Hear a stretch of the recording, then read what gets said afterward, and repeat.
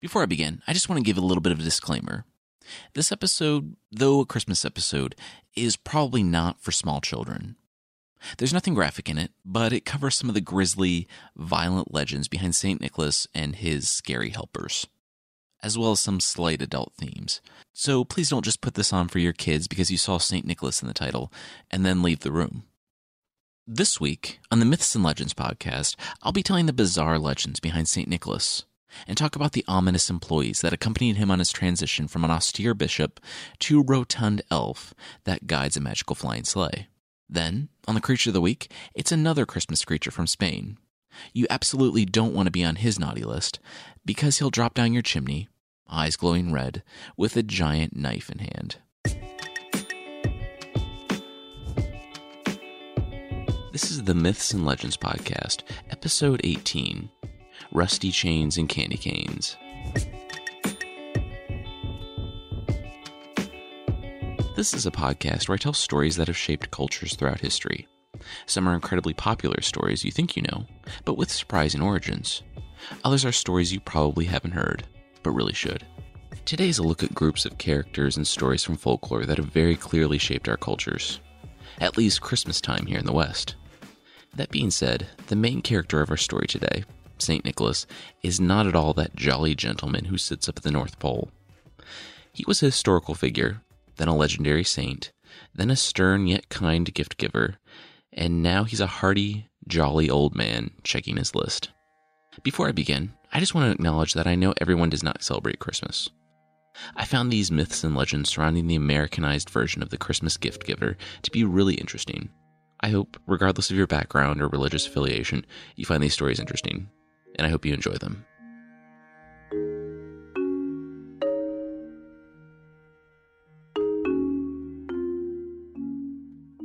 The real St. Nicholas was the Bishop of Myra in the 4th century. For those of you that know Roman history, he was born at the tail end of the crisis of the 3rd century, and lived well into the reign of Constantine. Basically, he was born into a world of chaos and transition, which only changed more as he got older. Constantine, as you may know, decriminalized Christianity in 313, and the Roman Empire became much more accepting of it. Then Bishop Nicholas was invited to the Council of Nicaea in 325, and there he not only signed the Nicene Creed, but met with Arius, who was spreading a belief heretical to Nicholas about the divinity of Jesus Christ, which we will not go into for several reasons, but it was basically the whole reason for calling the council. According to legend, Nicholas demonstrated his displeasure for the man and his beliefs by punching him in the face. Like today, you can't just go around punching people, no matter how much you disagree, and Bishop Nicholas was imprisoned and stripped of his clerical garments. That night in a dream, he was given his garments and a volume of scripture. When the jailer came the next day, he saw Nicholas unshackled and arrayed in his clothes. When the emperor heard of this, Nicholas was restored to his office, and Emperor Constantine personally asked him for forgiveness. In his life as the Bishop of Myra, a city in Greece, he apparently did several miracles. He died in 343, and after his death he was venerated as a saint. But, as you may know, this isn't a history podcast. Sidebar, if you have even a passing interest in Roman history, check out The History of Rome by Mike Duncan. I linked it in the show notes. It was one of my inspirations for this podcast. Now, before moving on, I'm fully aware that St. Nicholas the Saint is still very much revered by people all over the world. He's the patron saint of children, sailors, merchants, reformed thieves, brewers, schoolboys, pawnbrokers, and many more across the world. Because this is the Myths and Legends podcast, I'm going to talk about some of the myths and legends that are associated with the saint. Like most of the other ones, I'm not going to comment on what's true and what's not true, but just tell you the stories and let you decide. Also, before moving forward, I just want to give some context as to what I'll be talking about. I won't be discussing all the Christmas gift givers. In fact, this episode is going to stick pretty closely to the Christmas traditions associated with St. Nicholas. So I won't be discussing the myths and legends behind the other December holidays or traditions. I imagine I'll get to those over the course of the podcast, but today's going to stick pretty closely to Christmas, and pretty closely to St. Nicholas in particular.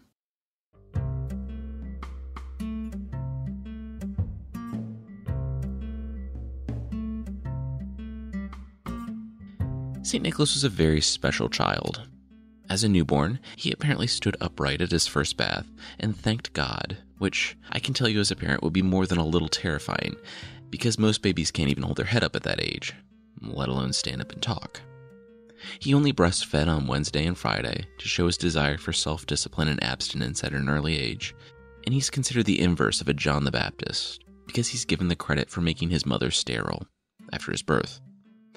As soon as he was able to put one foot in front of the other as a toddler, he was right out the door and on the way to church. And that's apparently what helped him become the Bishop of Myra. The last bishop had died, and one of the elders had a vision that the first person to enter the church in the morning would be named Nicholas, and that he would be the new bishop.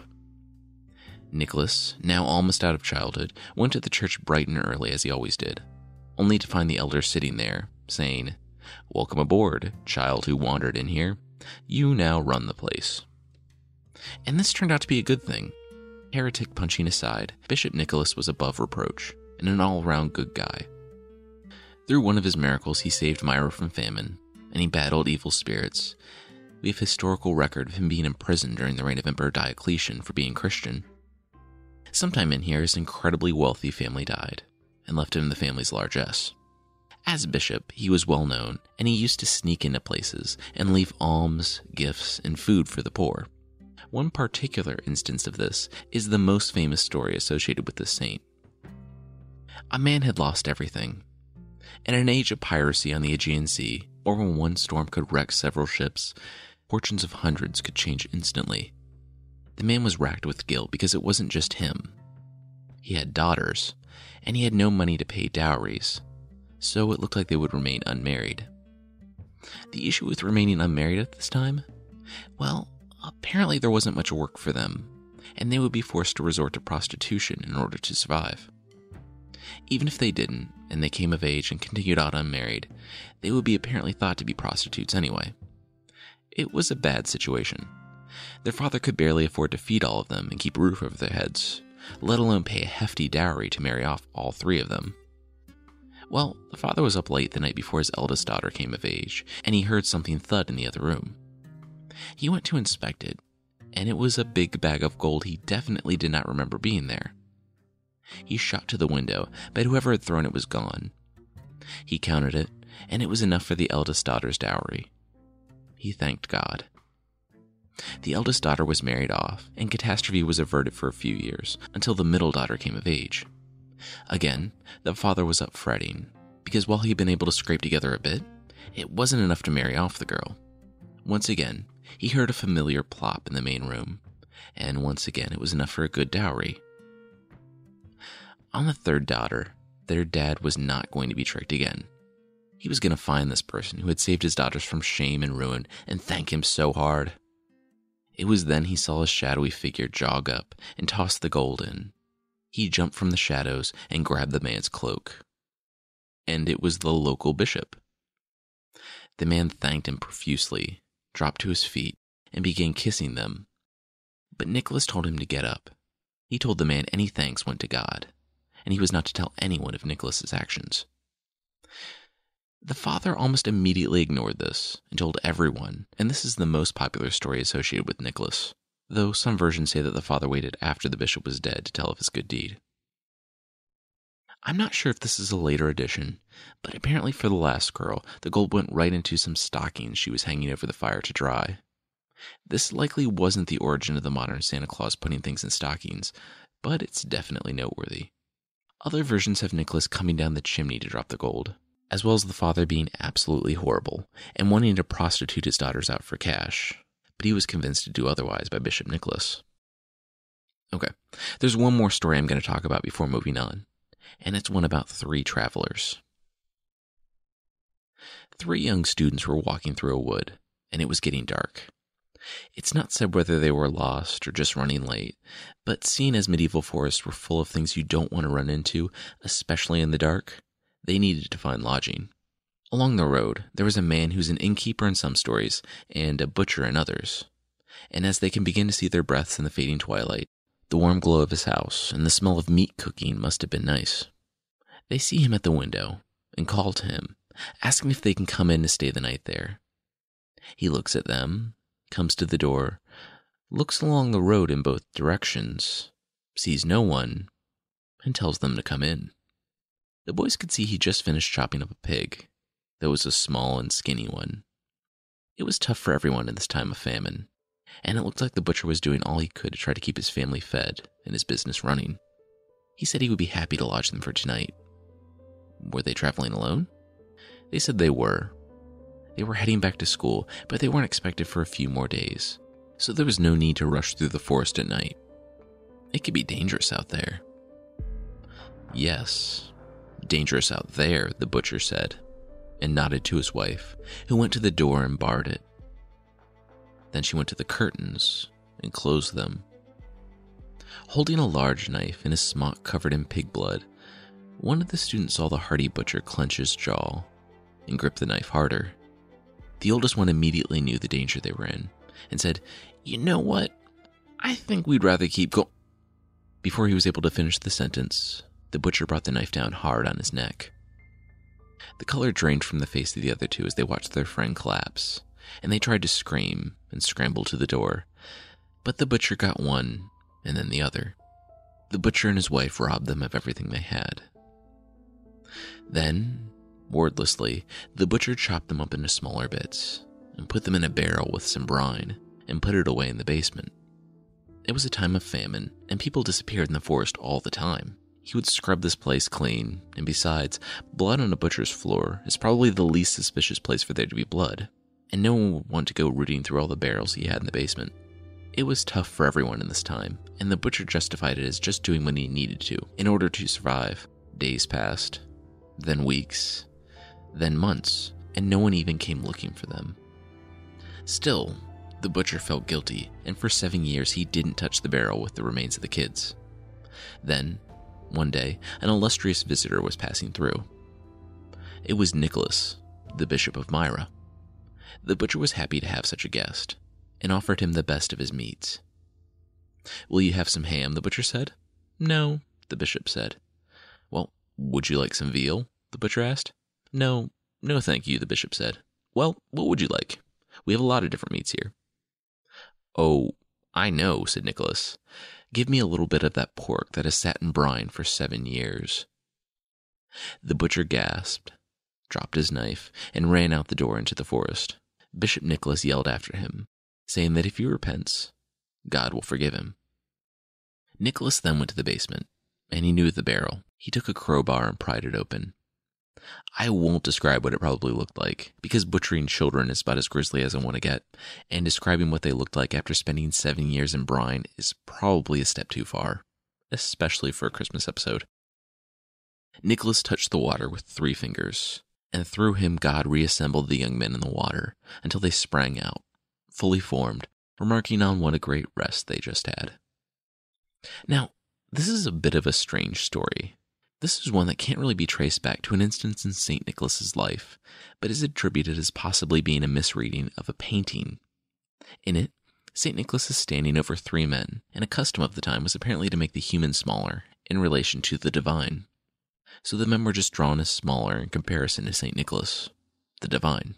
Only the top of the tower is shown, so the 3 little men look like they're boys, and the top of the tower looks like a barrel. This incredibly bizarre story allegedly sprung from this, and later tellings make the men very clearly into schoolboys and make the tower a barrel, until it became one of the most popular legends associated with St. Nicholas. There are many more stories associated with him, probably because, in a time where his contemporaries were being martyred, he lived to an old age and died in his bed on December 6th, 343. December 6th became St. Nicholas's Day, and since he was the patron saint of sailors for miracles I didn't really go over, his story spread far and wide. He was celebrated for his gift-giving, and over the course of hundreds of years, the holiday evolved to include giving gifts on the night before the big feast. Of course, not all children were given presents, only the good ones. The problem? Pious St. Nicholas, though a fervent defender of the faith, was not one to harshly punish children. No, he cared for children and rescued them from decomposing in a pork barrel or being forced into prostitution. Sure, there were instances of him allegedly showing up in dreams of an abbot and beating him with a birch rod until he stopped condemning his memory as too worldly, but that was sort of a one-off instance. At times, he would be presented as ugly or threatening, But that was really an exception to the rule, and St. Nicholas was seen as a stern yet kind gift giver. Then, something happened. St. Nicholas began to show up with some helpers. I can't seem to find a reliable start to this custom, but someone in the garb of a saint would quiz kids on ecumenical things like verses or psalms. If they knew the correct answer, they would get presents, or fruit, or nuts.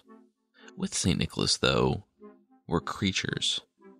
Ostensibly servants of the saint, they came in several forms, but all of them had the same duty, to scare or beat the child into piety or good behavior.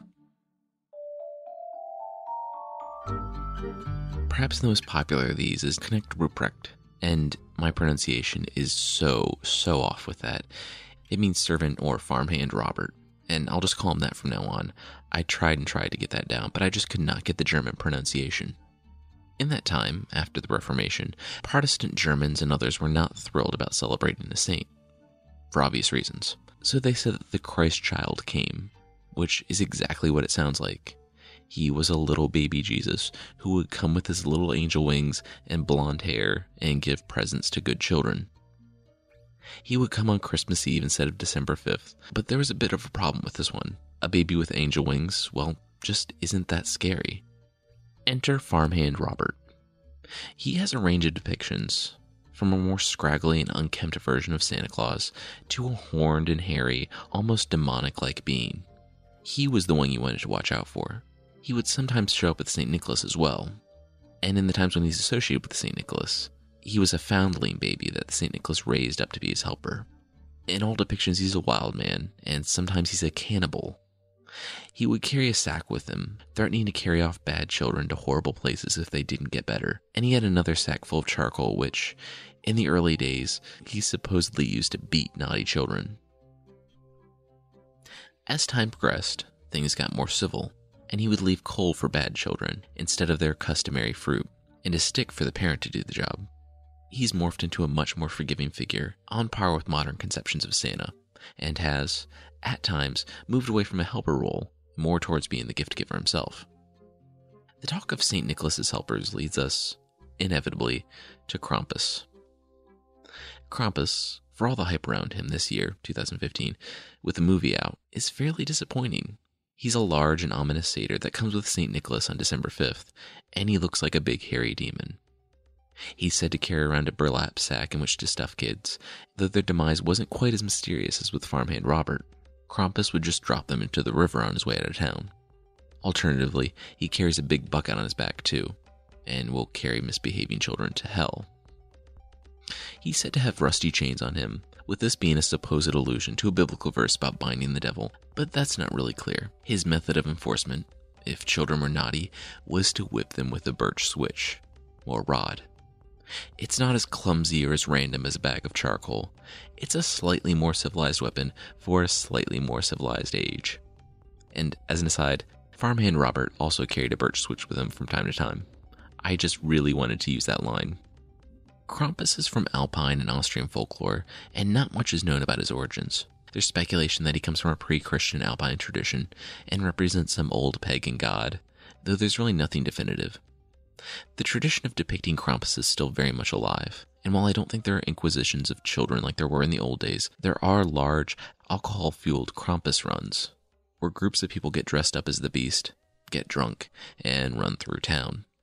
Even though he looks like a lot of depictions of Satan, he's definitely not the devil.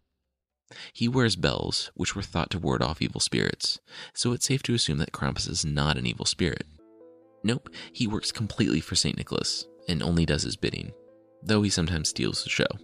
So yeah, he's not an evil spirit. He's just an extremely evil-looking, terrifying helper who will beat your children with a birch rod, kidnap them, and take them to hell.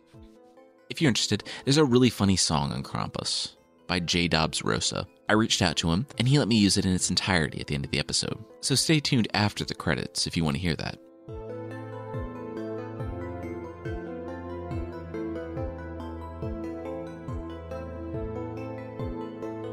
I've made a post on the site featuring many modern Krampus depictions, as well as some great Austrian postcards depicting the beast. The last one I'll talk about today is Père Fouettard. And once again, my pronunciation will be rough, but that's French for Father Whipper. His MO is the same as the others, where he whips bad kids. One thing that's interesting, though, is that he relates to the legends of St. Nicholas. The story I told about the butcher who killed the students and hid their bodies in a barrel, this is the butcher. He apparently ran off, thought about his life, came back and confessed to Bishop Nicholas.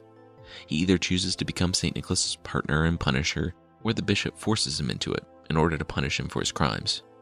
Regardless, that old murderer follows St. Nicholas around, putting his cruel streak to a debatedly better use. There are almost as many different depictions of St. Nicholas's helpers as there are different depictions of St. Nicholas himself. Before I get started, I don't speak many of these languages, or any of them really, so my pronunciations, once again, will be a little rough. There's Belsnickel in Germany and Pennsylvania, Black Peter from the Netherlands, who is actually currently pretty controversial. There's Befana in Italy, who comes on the Feast of the Epiphany on January 5th. Vartel in Eastern Europe, Sert in the Czech Republic, Schmutzli in Swiss folklore, and many more. There's a lot of talk about pagan influences on Christmas, in particular Odin's relation to Santa Claus. So, when Christianity supplanted a lot of other beliefs, it wasn't a clean break. Some of the pagan aspects of the older belief system remained, and what didn't directly conflict with the church was allowed to remain and was assimilated. One instance we've talked about is Krampus, which was believed by the Grimm brothers to be a household spirit that persisted, which the church made subservient to St. Nicholas. I could do a whole episode on pagan influences on Christian celebrations, but one in particular that gets a lot of attention is the relation of Santa Claus to Odin. I was surprised to see it treated as absolute fact on most popular websites, but I couldn't find any evidence to support it. In fact, I found an academic article stating the exact opposite. It said that there wasn't any real support for Odin being Father Christmas or Santa Claus. Odin's gifts to men were restricted to swords and war gear for his warriors, and that, more often than not, he spread mischief rather than goodwill or good luck. Anyone who's listened to even one episode of the Saga of the Volsungs, episodes 3A to 3E, knows that this is exactly what Odin does. Though I wouldn't exactly call starting vicious blood feuds between two kingdoms just mischief.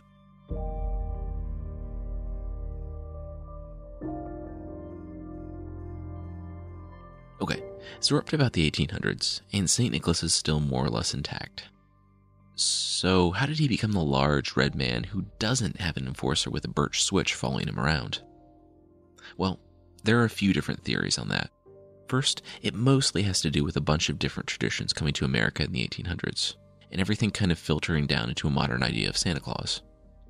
There are different prevailing ideas on how St. Nicholas came to North America and became Santa, and it was either the Dutch, the Germans, the English, or a combination of all three. The popular thought is that the modern idea of Santa Claus comes from the Dutch name Sinterklaas, which, if you didn't know this, Klaus in German and Klaas in Dutch both mean Nicholas. Santa is a corruption of saint from Dutch and other languages, so Santa Claus is just a mispronunciation of how other cultures say Saint Nicholas. And another popular name for Santa Claus, Kris Kringle, comes from that German baby Jesus, the Christ child, and once again, I can't pronounce it, but it's effectively Christkindl. People mispronounced it, it became Kris Kringle, and that took hold in America. Like I said, there are many conceptions of St. Nicholas, but according to more than a few sources, the common thought of him being a rotund elf with a reindeer who comes down the chimney and gives gifts was really invented by one poem in 1823, which is now commonly known as The Night Before Christmas. The Industrial Revolutions and mass production, a glut of stories and songs that came out about that time describing a magical character of Santa, and advertisements really cemented the idea of Santa in the United States, which was then exported all around the world. It's not really a myth or legend what happens next, and frankly, I find it a bit boring to look at all the details surrounding the current Santa mythos. There aren't any goat demons, priest punchings, or murders. It's just one ad, story, or song saying, for instance, that St. Nicholas had elves, and yeah, okay, now he has elves. What is interesting is what this humble 4th century priest has been turned into. He grew up in a Roman Empire where martyrdom was a real possibility, and he was imprisoned for his faith. When he got out, he gave freely and openly, and defended his faith with zeal, sometimes enough zeal to get him removed from councils. The legends have him so self-disciplined that he would only breastfeed for 2 days a week. Now, though, he's known around the world as a portly, magical elf, and kind of a symbol for consumerism. Like the legend of Mulan, and many legends that survive for centuries, St. Nicholas is different things to different cultures. I personally find the earliest versions of him, and the ones with his dark companions, to be the most interesting. It makes you think about what winter really means. There's happiness and celebrations and feasts, but there's also darkness and cold. It reminds you that the world isn't some big, saccharine plaything, and I find it interesting how much the legends of St. Nicholas have changed to wash that away from any of the depictions. It's been a long transformation, from real bishop to legendary saint to kind yet stern gift giver, then kind gift giver with tough guy enforcers, to portly elf who will give gifts to good kids and cold to bad kids, to now someone who will just maybe not give presents to bad kids. Maybe.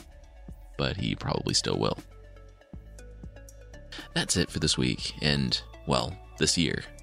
I'm going to be out next week to spend time with family, but I'll be back in 2 weeks, in 2016, with some much requested Native American folktales. I want to say thank you to V-Vin, aka Salvation, Nissa76, Jersey Gem 114, Lele 2, Chaco Ryan, Mezzleboss, Clary Lou 828, sorry if I said that wrong, Morgan Rinna, K. Brooksy, Allison Bayer, Luby75, and N. Halifax for the reviews on iTunes. Thank you all so much. If you'd like to leave a review, iTunes is the best place for now, and it really does help new people find the show. You can find it on iTunes at itunes.mythpodcast.com. Also, there's a membership thing on the site. If you'd like to help support the show, that's the best way to do it. It's been an amazing help for me to get better sources and make the show a good bit deeper. For $5 a month, less than the price of 12 candy canes, there are extra episodes with extra stories, the history and culture behind what I cover here, and ebook source packs. If you're interested, check out support.mythpodcast.com. The creature this week is the Olentzero from Basque folklore in northern Spain. He's a Christmas creature, though he has such an interesting story, and he's not really related to St. Nicholas that I had to include him as his own separate portion. It's kind of odd that he's a Christmas creature, because his origin is very much opposed to Christianity. He's a giant, one of the Gentiliac who lived in the Pyrenees, and he's the last of his kind. The Gentiliac were gentle giants from a pre-Christian era, and they lived alongside the people. If you see a lone stone structure sitting in a field, seemingly impossible for humans to have built or put there, that was the result of these giants.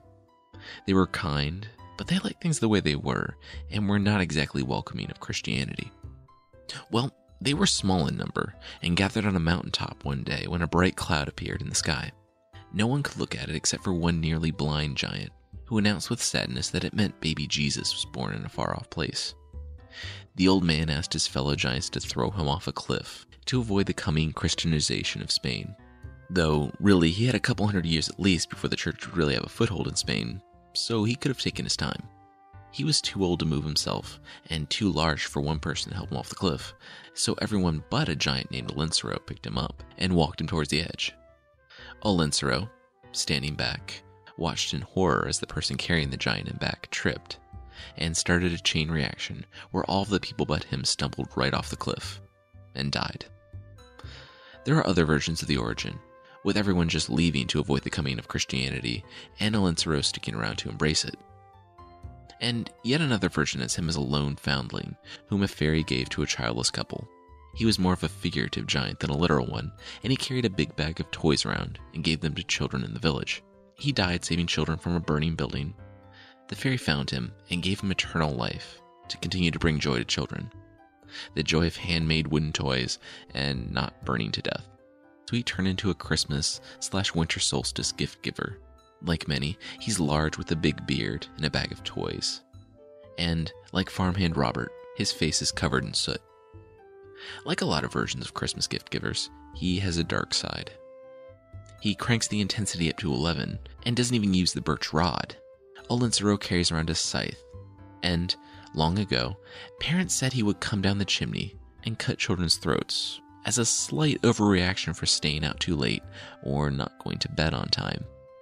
Like the Krampus and St. Nicholas combo to our modern-day conceptions of Santa, the character of Olentzero has softened considerably over time. He's now, like Santa, a large and lovable gift giver, with a beard and a pipe. Children carry effigies of him throughout the streets on Christmas Eve, singing carols and collecting sweets. If you're bad, like children the world over celebrating Christmas, you just need to worry about a lump of coal from a Lincero, and not him coming down your chimney, eyes glowing red, with a scythe in hand.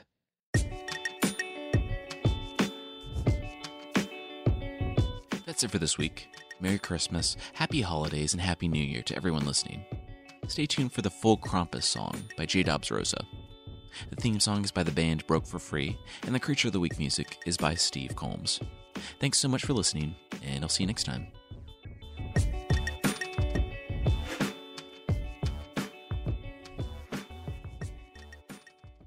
Every year on Christmas Eve, children fear his name.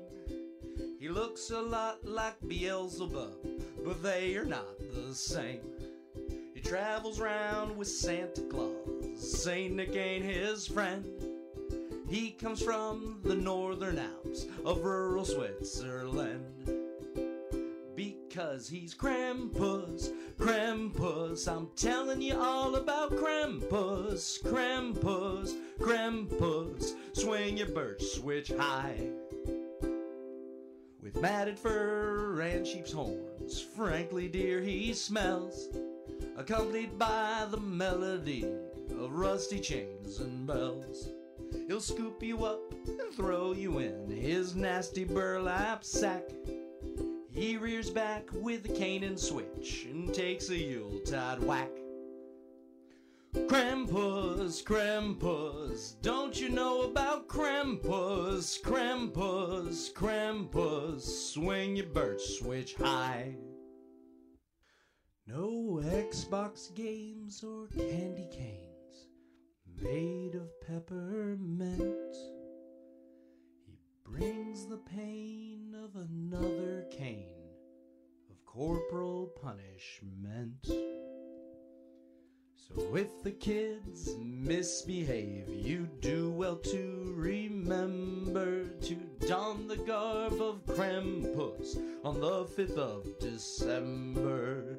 That's the traditional day for us to celebrate Krampus, Krampus. Look out, kids, he's Krampus, Krampus, Krampus. Swing your birch switch high.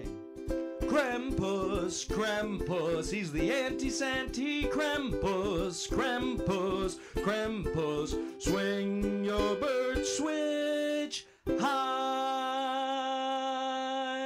Merry Krampus, everybody. A new year full of surprises. But one thing is always predictable. Postage costs go up. Stamps.com gives you crazy discounts of up to 89% off USPS and UPS services. So when postage goes up, your business will barely notice the change. Stamps.com is like your own personal post office, wherever you are. You can even take orders on the go with the mobile app. No lines, no traffic, no waiting. Schedule package pickups, automatically find the cheapest and fastest shipping options, and seamlessly connect with every major marketplace and shopping cart. There's even a supply store where you can stock up on mailing supplies, labels, even printers. Stamps.com has been indispensable for over 1 million businesses just like yours. All you need is a computer or phone and printer. Take a chunk out of your mailing and shipping costs this year with Stamps.com. Sign up with promo code PROGRAM for a special offer that includes a 4-week trial, plus free postage and free digital scale. No long-term commitments or contracts. That's Stamps.com, code PROGRAM.